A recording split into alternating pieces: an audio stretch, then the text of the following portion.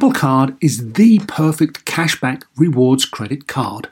You earn up to 3% daily cash on every purchase every day.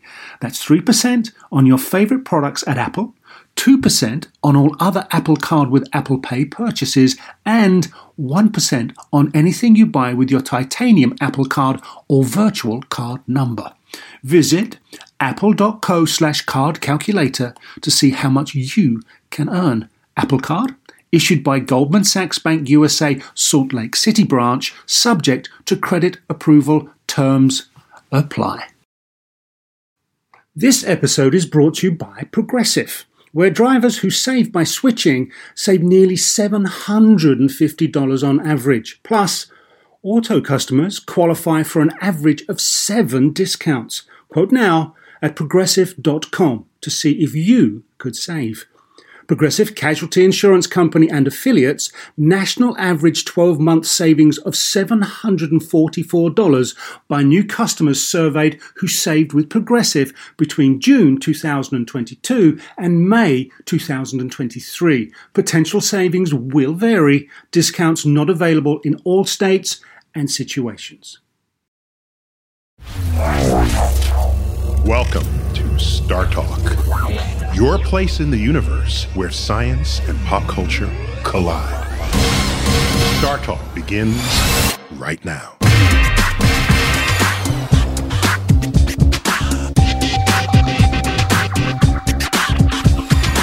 We're live at the Count Basie Theater, New Jersey.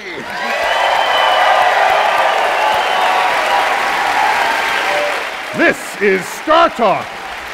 I've got Jana Levin, professor of physics and astronomy, Columbia University and Barnard College. Did I get that right? Yeah, sounds good. You got it. We have Nergis Mavalala. Okay. I'm telling you right now, you're going to get ready. She's professor of physics at the Massachusetts Institute of Technology, and she is one of the world's experts on the detection of gravitational waves. And who do you have with us here? Me? Yeah. I'm Eugene. Eugene Merman. Michael Showalter. Michael Showalter. Thanks for being here, Michael. Michael, you're directing a movie now, right? What? Yes, I have a movie that's in the theaters as we speak. Hello, my name is Doris with Sally Field. Yeah. Nice. As we speak. As we speak. Excellent. Right now. Excellent. It's great. I went to see it. Cool. Okay. So what we're going to what I want to know is what's next. Okay, detect a few more gravity waves. First one, we're done. You know, just go out and have a beer. How can I make money off of gravitational waves? Yeah. Why should they matter to anybody? Can they be surfed? Surfed. Well, I like that. Jana, can they be surfed? Yeah, it would be pretty hard to surf them, but in some sense, that's kind of what the mirrors are doing, is they're kind of surfing the wave. So the mirrors are suspended so delicately in this instrument that when the wave passes, they just kind of bob. So that's kind of what they're doing. I mean, Cool. I'm into that. They don't ride it. So. Okay. And so what happens next, Nergis? Yeah, so the detection that we made was with a certain sensitivity on the instrument. The instruments are actually down right now since January for a few months where we're trying to make improvements.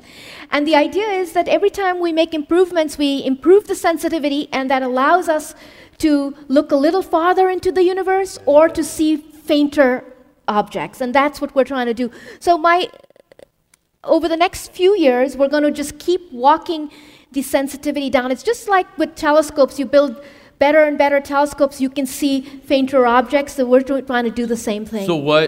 So say you see all the waves, then what are we going to do once we've seen all the waves? Wait. There's all the colliding black holes, but that's not the only stuff out there giving you gravity waves. Exactly. In fact, weren't there gravity waves in the early universe shortly after the Big Bang? There were. So why aren't you detecting those? Because they're too weak. So our detectors It's the Big Bang. It's the Big Bang, and should have been bigger.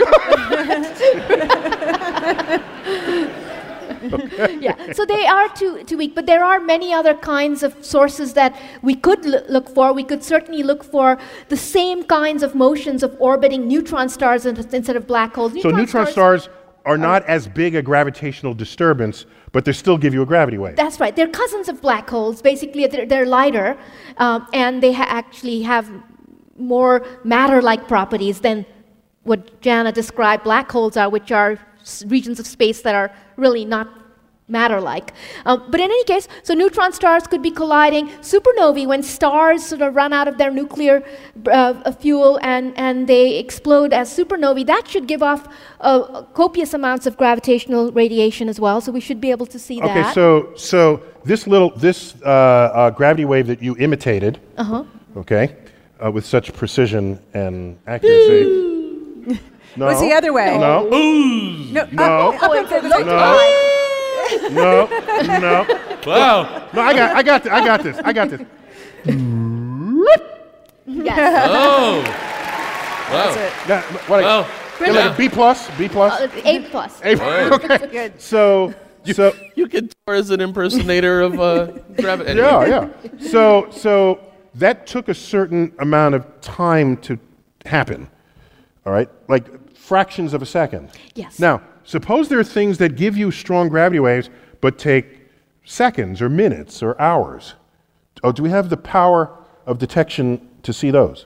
So our instruments are most sensitive, LIGO and sort of instruments on the Earth are most sensitive to signals that are occurring at about 100 hertz. So these are motions at 100 about hertz, 100 times per second. Per second. Right. Hertz So from Heinrich Hertz, that's famous right. German Yeah. physicist. But the idea is so what sets the frequency of a gravitational wave is really the rate at which these black holes are moving around each other or neutron stars are moving around each other. So here's something really remarkable that it's really hard to wrap our heads around, but say the signal we saw.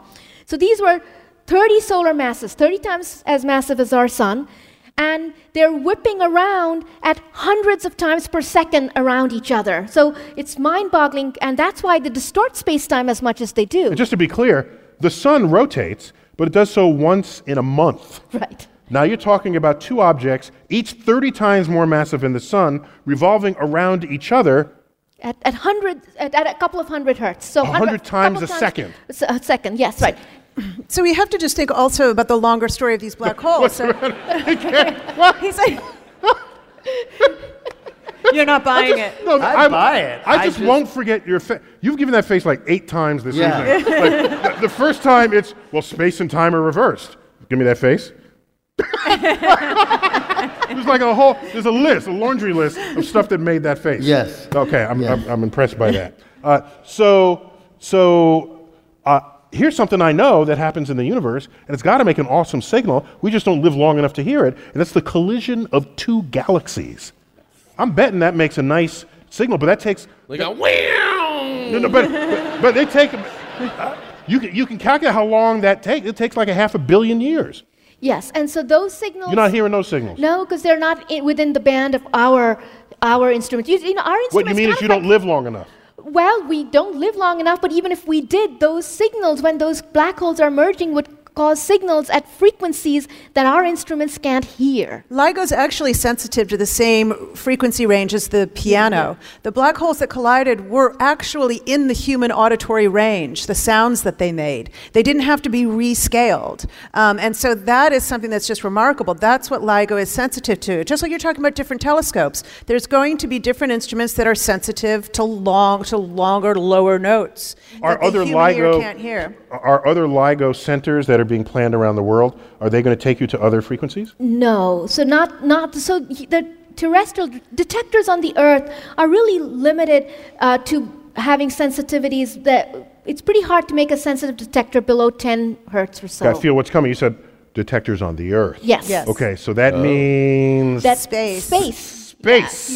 So here's what you have to think about. On the Earth, you can do well out to about 10 hertz. Maybe if you really push it, you might get out to 1 hertz, so once per second oscillations of the wave. But at lower frequencies than that, you've got to get off the planet. And that means you've got to go into space. Tell me about it. Yeah. So, like, what can we do with this? if you go to space. You can make a sandwich with it. So, like, it's a Wait, so space. gravitational wave. Space. There's is it Lisa? Yes. Laser interferometric space. Space antenna. Antenna. Is it a Antenna. good? Is it a good thing? Does it make you feel good? Yes, absolutely. Is it a good thing that this happened? Yes, we're being bathed by these gravitational waves all the time, and that's what makes us so happy. I wish that was true. So that's what it is. The secret. But what can you, like, what? So what does this mean? Like, what does this discovery mean in terms of everything? Well, you have to realize that we can't see black holes with telescopes. We can only see, the reason why we argue that we're seeing black holes in the universe before this is because what we're really seeing is the black hole demolish something in its neighborhood. We don't ever actually see the black hole, right? So this is the first time. Just be more precise. The black hole is essentially flaying the star that got too bulbous in orbit around it. Yeah, it's like pulling tufts of the star off like cotton candy, which then fall onto the black hole and become incredibly hot from the fall, collides with other material from the star. That's what we see. So if it looks like someone's eating a sun, that's a black hole. Exactly. Exactly. Right, if the sun slowly, like cotton candy, starts to splatter someplace, there's a black hole nearby. But this is the first time in history that human beings have actually detected two bare black holes with nothing around them. And you could argue in some sense it's the closest we've ever come to really, the detection of black holes. And it's certainly the first time that we've detected two black holes colliding, because that is a completely dark event. So that's an important fact. Yeah. Just in case it was not obvious to people. Anytime any one of us, we the astrophysics community, said we have a catalog of black holes, we have a catalog of radiative signals coming from the matter descending into what we are pretty sure is a black hole. That's what the catalogs are full of. Yes, that's right. And it's excellent evidence. I mean, we see stars in the center of our galaxy orbiting a dark space, and you can tell from the orbit of the stars that the thing it's orbiting is 4 million times the mass of the sun, but it fits in about 3 sun widths. And it's dark. I mean, that's pretty good evidence for a black hole. Yeah, I mean, I'm it's pretty good.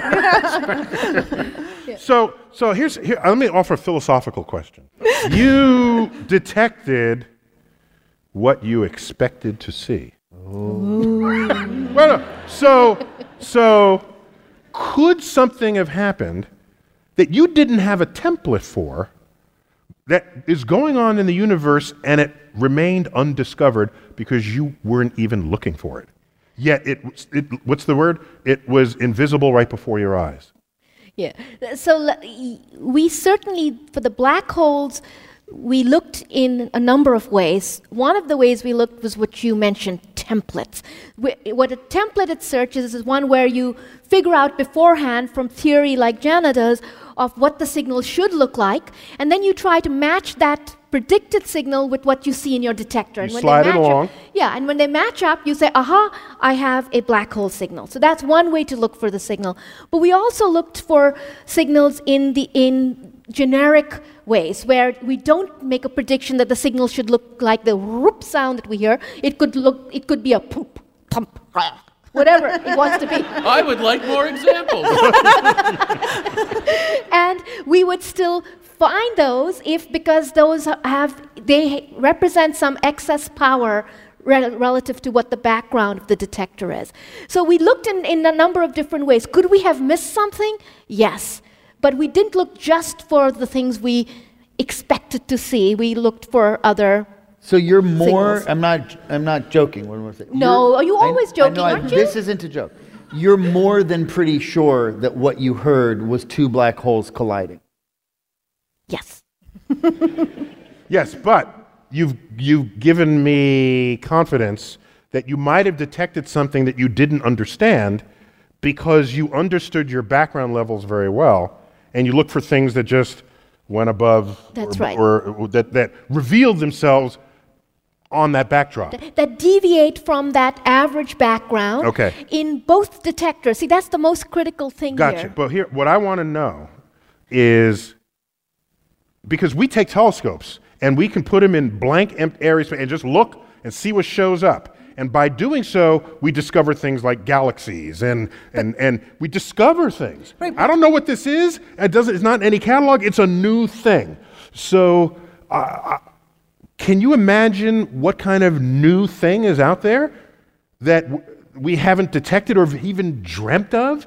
So that the signal will come and you say, I am dumbstruck as to what this is in our universe. Well, if you think about Galileo, he was also only looking at what he knew. Okay, he was looking, when he first pointed this telescope at the sky, at the sunspots and at Saturn and the moon. So you could say, oh my God, we knew those things existed. I mean, it was still huge and revelatory, but he didn't think, oh, I bet there are black holes out there and things called quasars, which are sending jets 1 million light years across. I mean, he didn't even have that vocabulary. So I think he didn't know about quasars? Was he an idiot? Wait. But he had the wherewithal to look at the sun and then say, wait a minute, the sun has spots on it. I've discovered something new that no one, and we call them to this day, sun spots, okay? That's how we roll in astrophysics. And he looks at the moon and he finds craters and mountains and valleys. Did not expect them. All right? So there's some things you can see and identify that you don't expect, and they count as discoveries. Yeah. I'm wondering, is there some astrophysical phenomenon? Because every 10 years, something shows up. Dark energy, dark matter, black holes, quasars, pulsars. Everything I just listed there showed up in a decade where before that decade, no one had any idea it even existed. An expanding universe, for goodness sake. So I want to know that your telescope has the power of discovery that previous attempts to understand the universe have granted us. I think it does. I'll give you one example right now. You think it does? Well, history will tell if it did, right? I hope it does. Look at these 30 solar mass black holes we detected. Look, this is the way discovery goes. You discover something and it only opens up new questions. We do not really understand how nature forms 30 solar mass black holes. We don't know how those are put together. And we've gotten the first snapshot into how that happens because we saw 2 30 solar mass black holes merge and form a 60 solar mass black hole. Okay, so now there's a thing to talk about. Yes. That we had no way to talk about. If someone gives me $1 billion, I'll get to the bottom of it. All right, so... In 50 years. How much more sensitive... But I promise to give it a real try. How much more sensitive do you have to be than 1,000th the diameter of a proton to detect stuff that happened at the Big Bang? So it sort of depends on exactly which theory of the universe's history you follow. But if you take the most standard theory of what's called slow roll inflation, it's about a factor of 1 million. Ooh. It's a big factor. So a millionth of 1,000th of the diameter of a proton. Yes, but like I said, that's the most conservative version. I have a question. What are you guys talking about?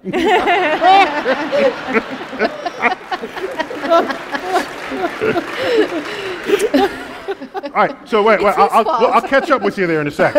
But I'm on a roll now. What is it about the Big Bang that you would be detecting? So what we really would be detecting are gravitational waves from the very early universe, which should have been around because space-time had quantum fluctuations on it. So all of space-time itself was ever so slightly popcorny or ripply.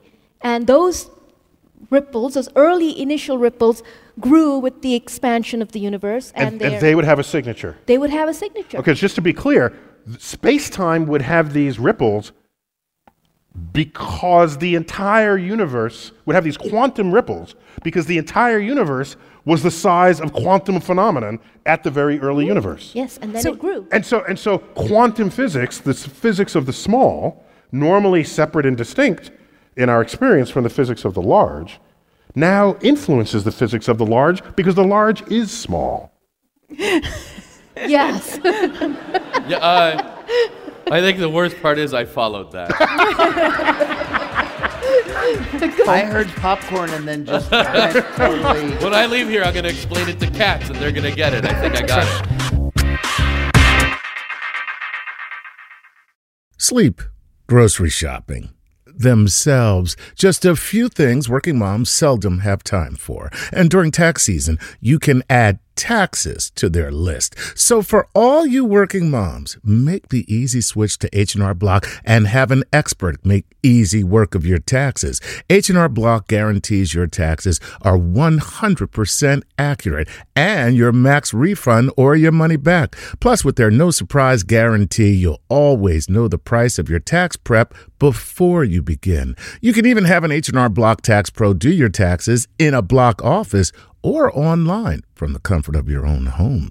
Can your current tax guy promise all that? When you're buried under life's to-dos, let the experts at H&R Block stay on top of your taxes with a return that's right on the money and your biggest refund possible. Because tax season after tax season, it's better with Block. Make an appointment at hrblock.com. All tax situations are different. Not everyone gets a refund. Limitations apply. Descriptions of benefits and details at hrblock.com/guarantees.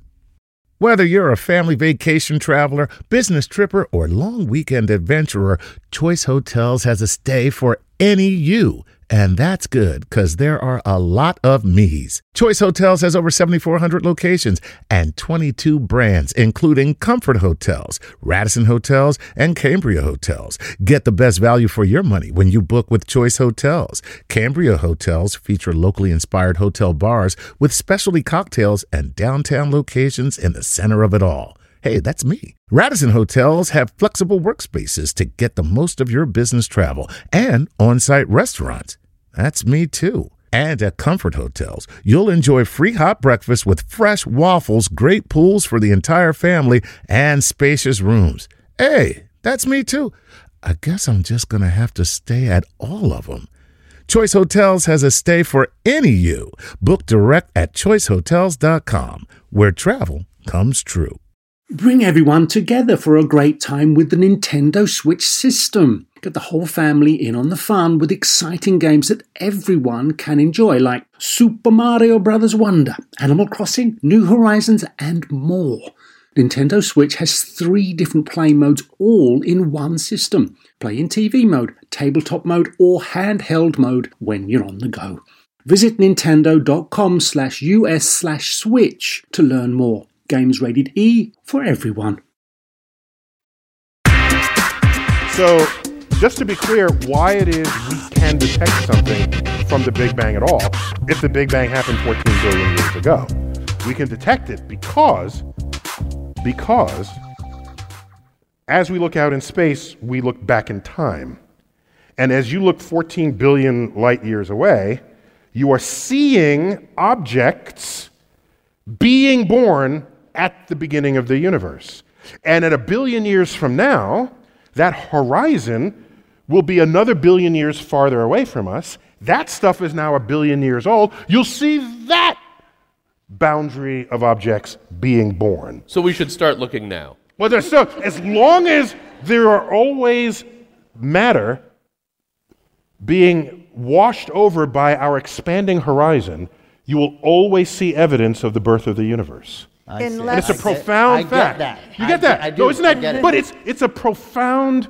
It's like holy shit. Wait. It's like the universe. The timeline of the universe is being laid bare in front of us in every instant of every day. And the spooky part would be the day the signature of the Big Bang disappears, because that would mean our horizon has washed over the last bastion of matter forming in this universe. And it goes into oblivion. And cosmology as we know it would end. But then what? What is there then? I have no idea. And you think that's like something that happened in a few billion years or 100 Don't billion know. years? Do you have a guess? Your guess is pretty good. There are some guesses. The size of the actual universe beyond the horizon. If you're at a ship and you see your horizon, that's not the edge of the ocean. You know this.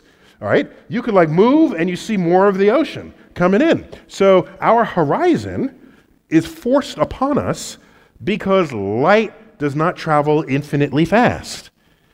Because there's a place where the light is still just reaching us from stuff that was born 14 billion years ago. Well, here's a problem with that story. In the future, is if the universe is accelerating, that means the expansion's getting faster and faster in the future, which is actually what we see happening. Our universe right now is not only expanding, the expansion's getting faster.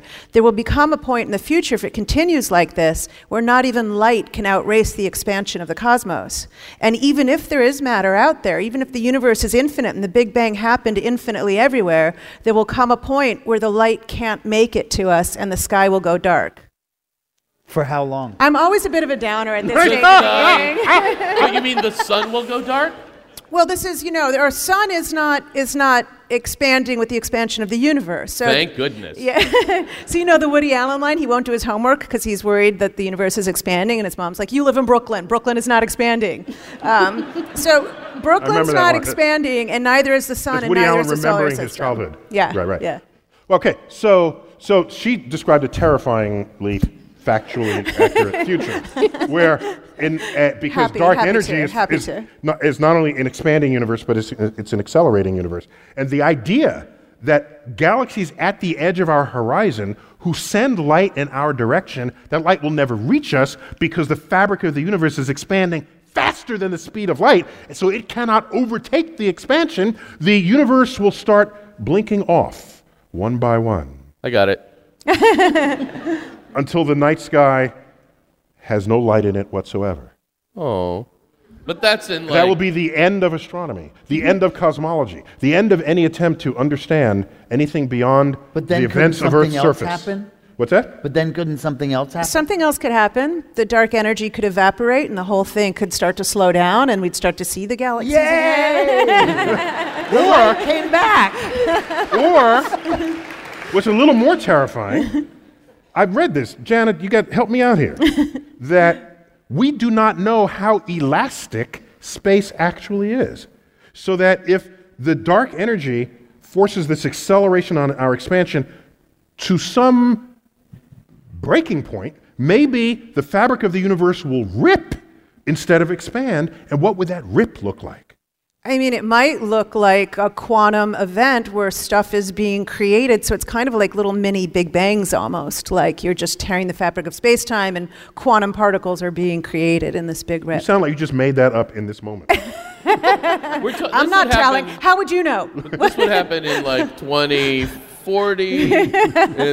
Well, here's the reassuring bit is that the future is much longer than the past. So we look back to the Big Bang and it's about 13.8 billion years ago. The future is like trillions. Googleplex, is that a thing? That's a number. It's a really big number. Yeah. We have like roughly easily that many years in the future, even if we keep going exactly as we are. I have to clarify. We'll find another universe. Well, I have to clarify. Okay. Our sun will not live that long.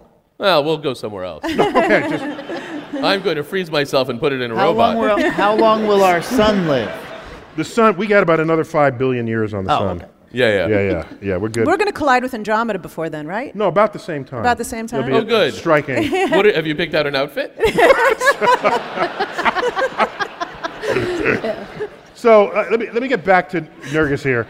Nergis, a lot of frontier engineering occurred to make this detection. Are there any obvious or not so obvious spin-offs that the public can look forward to? Yeah, so, I mean, I think... Home gravitation wave detectors. Absolutely. When you make a measurement at the level of 10 to the minus 18 meters, something good should come out of it. Yeah, I'm thinking. Yeah, so I mean, I think the two main technologies involved are lasers. If people wanted to make your own gravitational wave detectors, there's really only two things you have to do, right? You have to make mirrors that are really, really still. That means you have to isolate them from all the vibrations of the ground, so vibration isolation systems. And then once you've done that, you actually need something that helps you measure those tiny motions, and that's the laser light. Oh, not the ruler. The laser light. He wants the Staples ruler. Yeah, here. but I'll tell you something really fun, Michael. The laser light is our ruler. The wavelength of the light acts like the tick marks on the ruler for us. So it is actually acting in the same way. It is a ruler, It's really. a space ruler, Michael. It's a light ruler. A light ruler, a if quantum you light will. ruler. Yeah. No, So- but tell me about the spin. I mean, surely there's something that's going to come out of this. Yeah, so I mean, so the laser that was developed in university labs initially for LIGO eventually became a commercial product. You, if in your lab, could buy one, and so that was a spin-off, a company we started. And what would etc. you do with it? You would do other experiments and measuring atoms, for example. Oh, okay. Or, I mean, you could, the kind of thing you like to do. Yeah. Right. So. The cooking and measuring atoms. I have my hobbies. I'm just thinking if I can make a sandwich with it, I want it. You have very low needs in this world.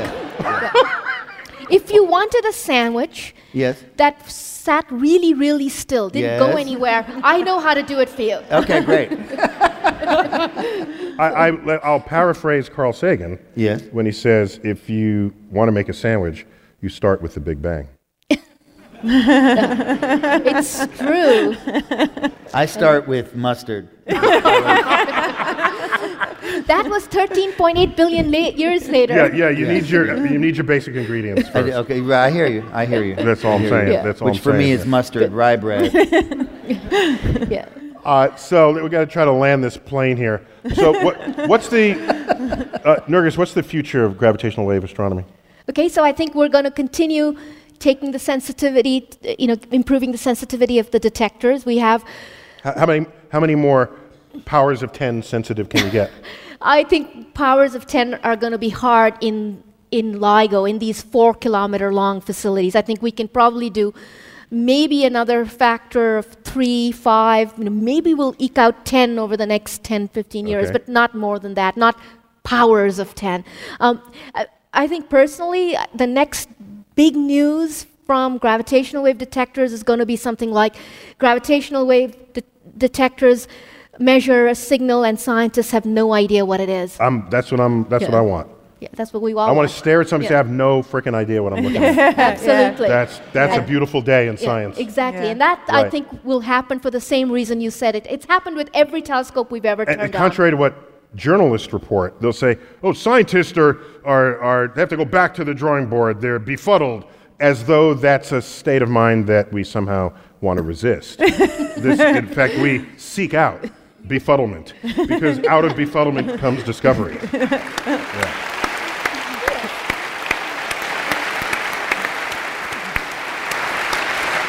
Janet, what's next up for you? Well, I think you're exactly right, and I know you were trying to get at this earlier. I mean, we're going to keep working on the things that we know we understand, like the black hole collisions, and this. It's going to be very exciting. But already, everyone's getting greedy for what is out there that we've never detected before. And we know that the universe is made of a significant amount of dark matter, which is just a proxy for something we don't know, a significant amount of dark energy, another proxy for what we don't know, the stuff that makes up this room, and everything every telescope has ever detected in the history of the universe is less than 4% of what's out there. And so this is an opportunity to detect dark stuff, the dark side of the universe. And so You gotta say I would be... the dark side. I don't think I can do that. Here, I'll give you space. We want to detect. The dark side of the universe. Yes. Okay. And that's going to be the thrill. Exactly what you were getting at earlier. What is out there that we haven't even thought of before? So that's curious. What you're saying is that we've been blind because we've only been seeing the light. There you go.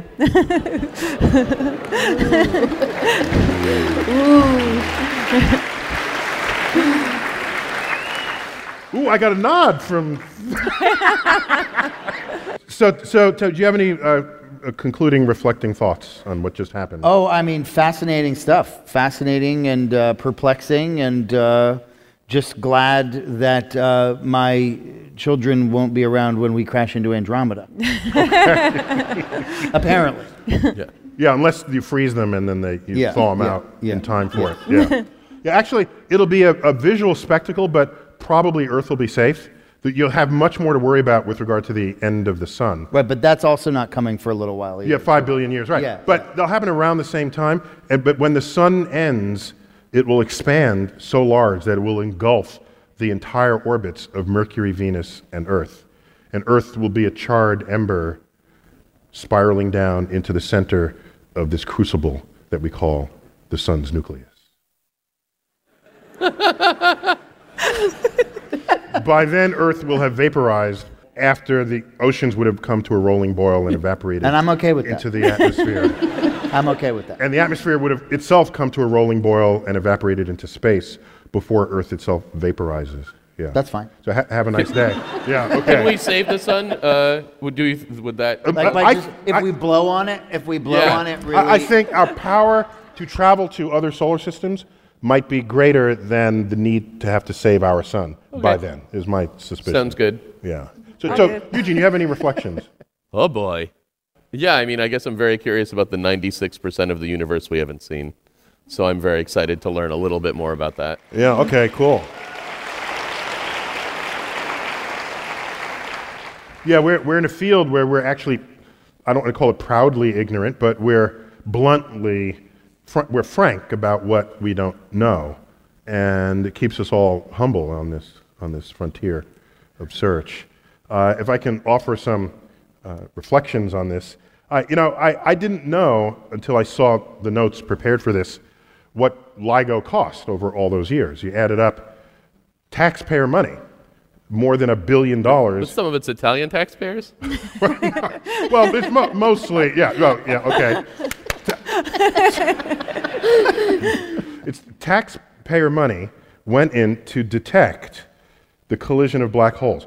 And for many people, it's your tax money and you didn't even know it, or you didn't explicitly vote for money that would be allocated to the National Science Foundation, which is the principal funder of this.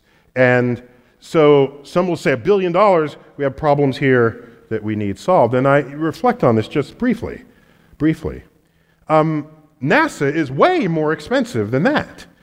We're talking about $1 billion over 30 years, 25. Divide that out. That's the annual hit to the budget of the United States.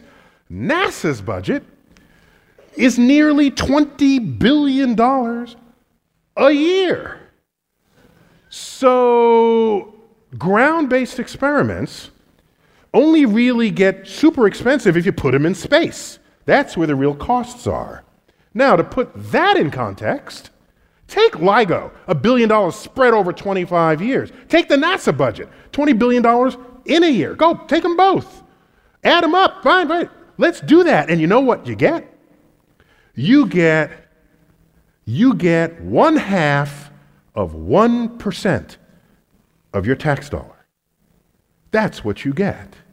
That's the hit to your tax dollar.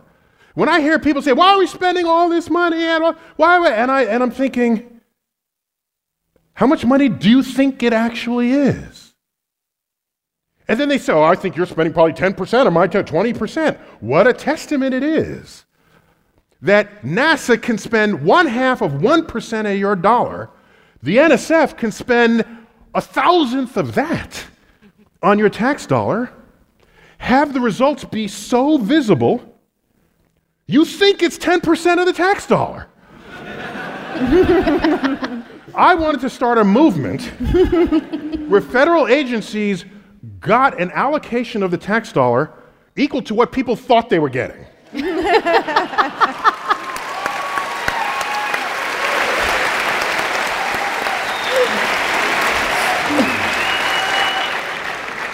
So I'll leave you with a thought. Whatever this costs, however much you think the money maybe should have gone somewhere else, okay, we're in a free country, you have that right. I'm not going to even stop you from that right. But at the end of the day, I would pose you the question. That question is, how much is the universe worth to you? Thank you all for coming. Star Talk! Count Basie Theater.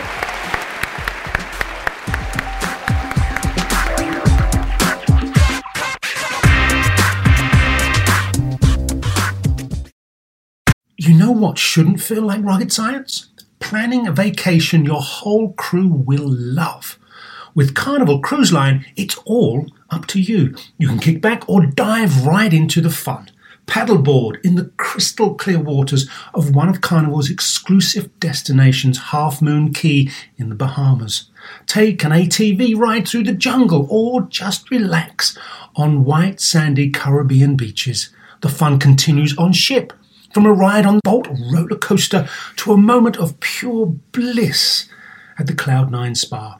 Kick off the evening with a craft cocktail at any of Carnival's dazzling bars and lounges, and take your pick of restaurants from surf and turf to family-style Italian. Then settle in for an evening of live entertainment.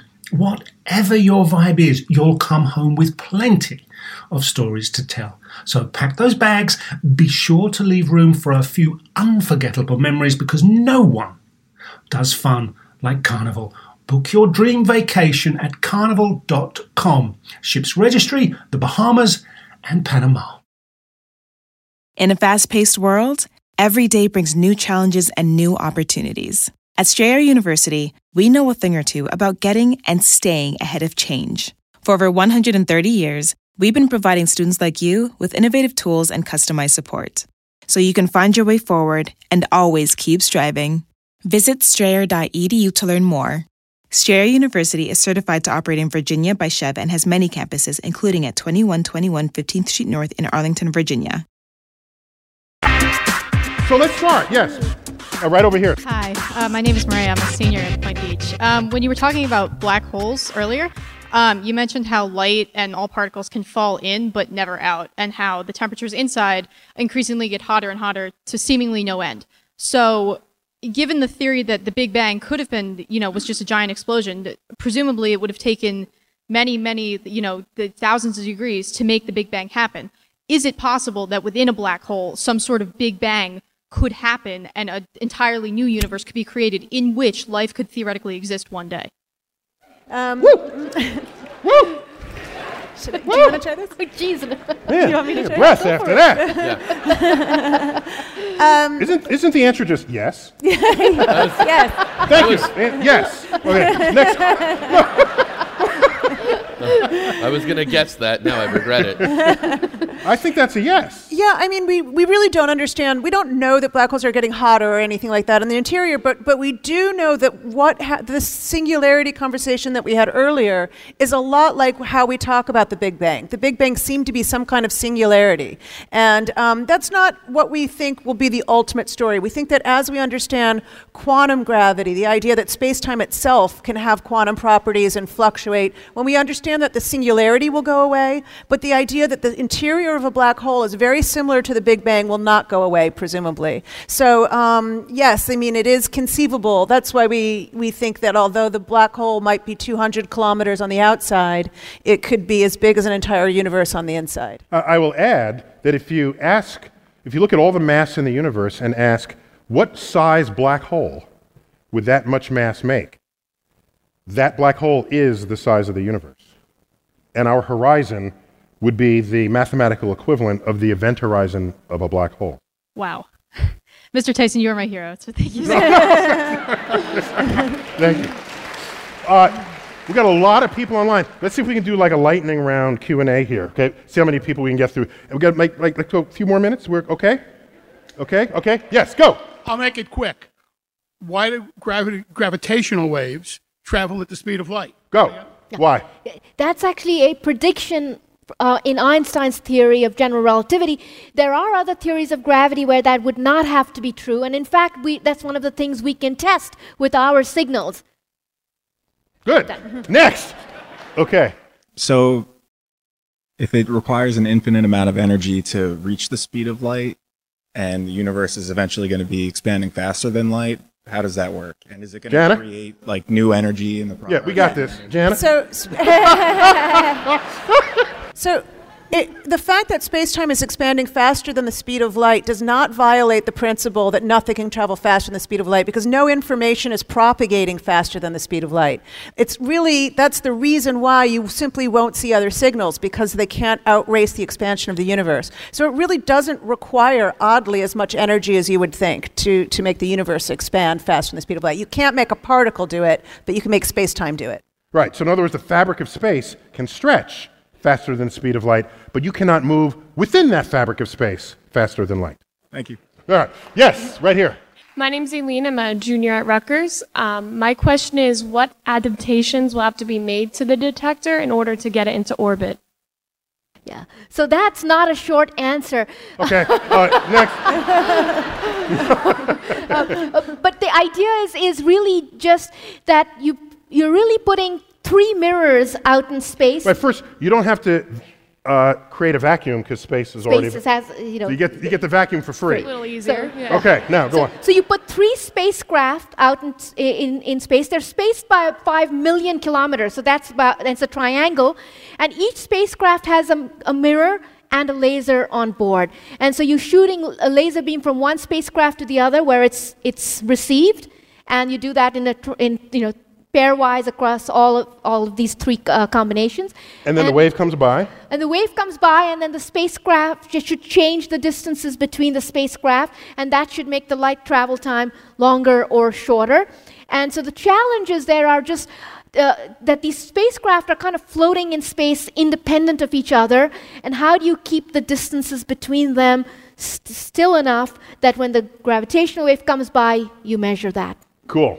Next, over here. Yeah. Hi, I'm Mike from Freehold. I was kind of curious. And what high school do you go to? A little past that. A little past that, all right. I was kind of curious about how far away were the black holes spinning from each other when you first detected them?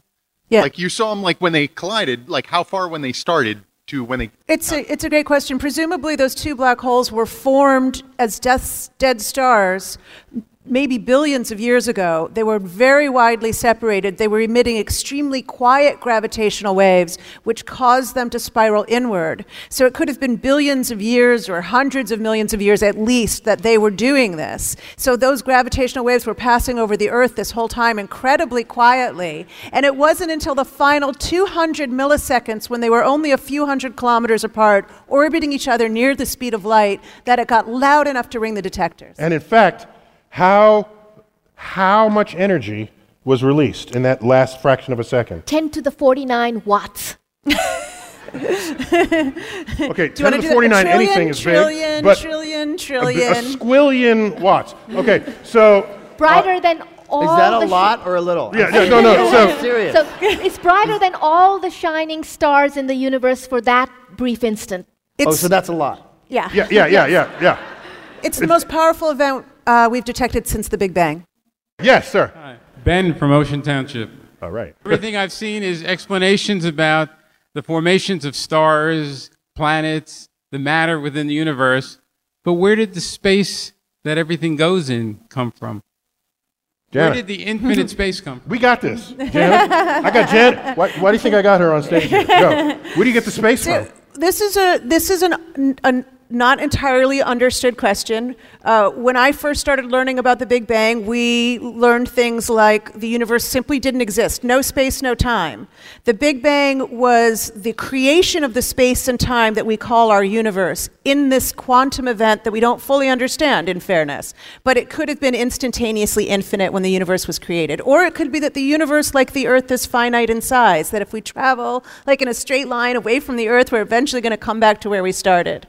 And that is a real possibility, but the more we understand pushing beyond Einstein's theory, the more we think maybe space-time is this lumpy surface, and our Big Bang is simply one area that kind of caught fire, became a Big Bang, and looks like an entire universe, but it's certainly not the first time or the last time it has happened, and there might be an infinite number of universes out there. This is a kind of the multiverse. The multiverse a version idea. of the multiverse. Yeah, so the answer is we don't really know. Oh, yeah, so we don't know. That's the answer. That's the answer. Okay. Yeah. That would have been faster. Yeah, it would have been faster. I admit, you that would have been straight faster. to that, it would have like totally. Yeah. Yes, right here. Hi, I'm Sarah. I'm a junior at Lacey High School. And I was wondering, you guys were talking about how the black holes were spinning in like fractions of a second at a time, and how there was more and more gravitational waves being created. Is it possible that the ripples, the intensity of those ripples caused by the orbit of those black holes would actually cause a like a rip in space-time, and would that be possible? Or Jana. Oh, good. Nergis? No, I think Janet should take Showalter? this. I'll take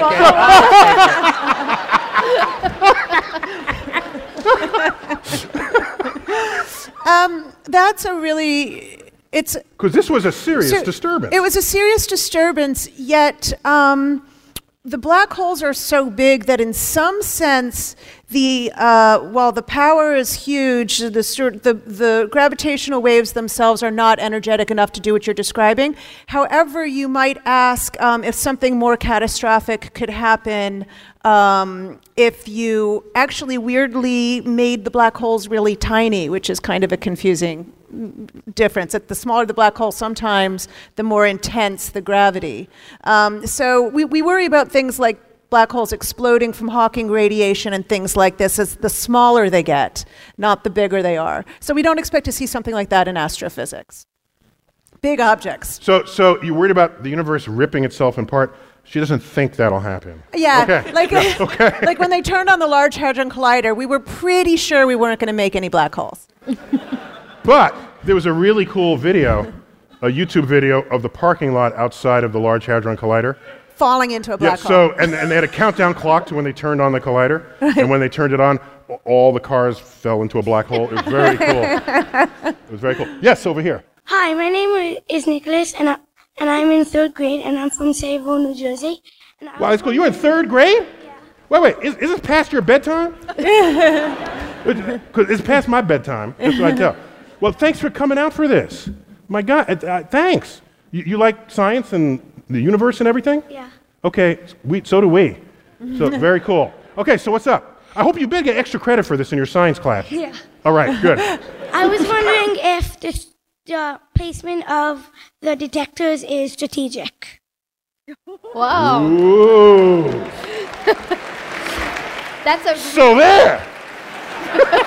You just got into 4th grade. 4th grade, 9th grade. Okay.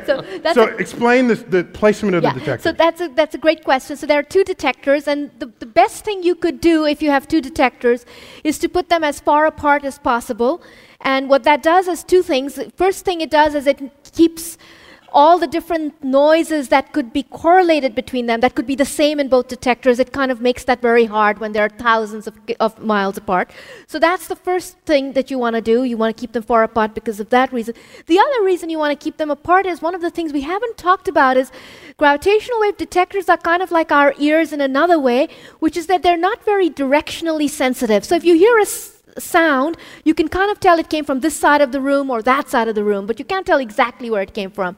And they're kind of like that. So the further apart you put them, the more precision you have in reconstructing where the black holes in the sky were. Is that like a triangulation? Triangulation is the word for it. I was trying to avoid that for the 3rd grader, but I think you. Do you think he won't know what triangulation is? He just asked you about strategic placement of LIGO. Use the damn word.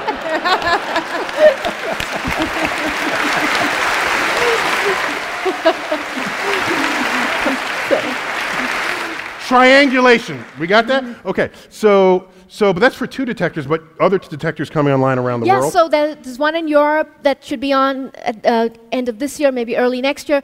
There's one under construction in Japan. There's another one that's planned and it should begin construction in India. So eventually in the next 5 to 10 years, there will be multiple detectors. What that allows us to do is if you triangulate with multiple detectors, you can localize the source on the sky more precisely. And that's the goal. And then maybe put your telescopes on it, but they probably won't see anything because we're detecting black stuff. For black holes, they won't see anything, but if you were to observe a pair of neutron stars colliding with each other, those should actually give off a flash of light. And so we should be able to see that. Very cool. So there's thought given into not only the engineering, but the placement on Earth and around the globe. That was an awesome question. Thank you. Yes, indeed. Okay. Ladies and gentlemen, this has been Star Talk right here in the Count Basie Theater. I want to thank you all for coming out tonight and helping us make our show. Thank you all, and thank you to the panel.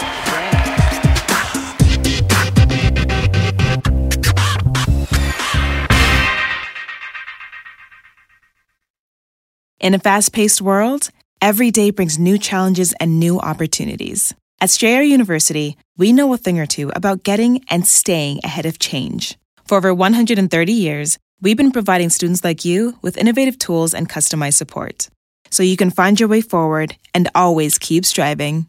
Visit strayer.edu to learn more.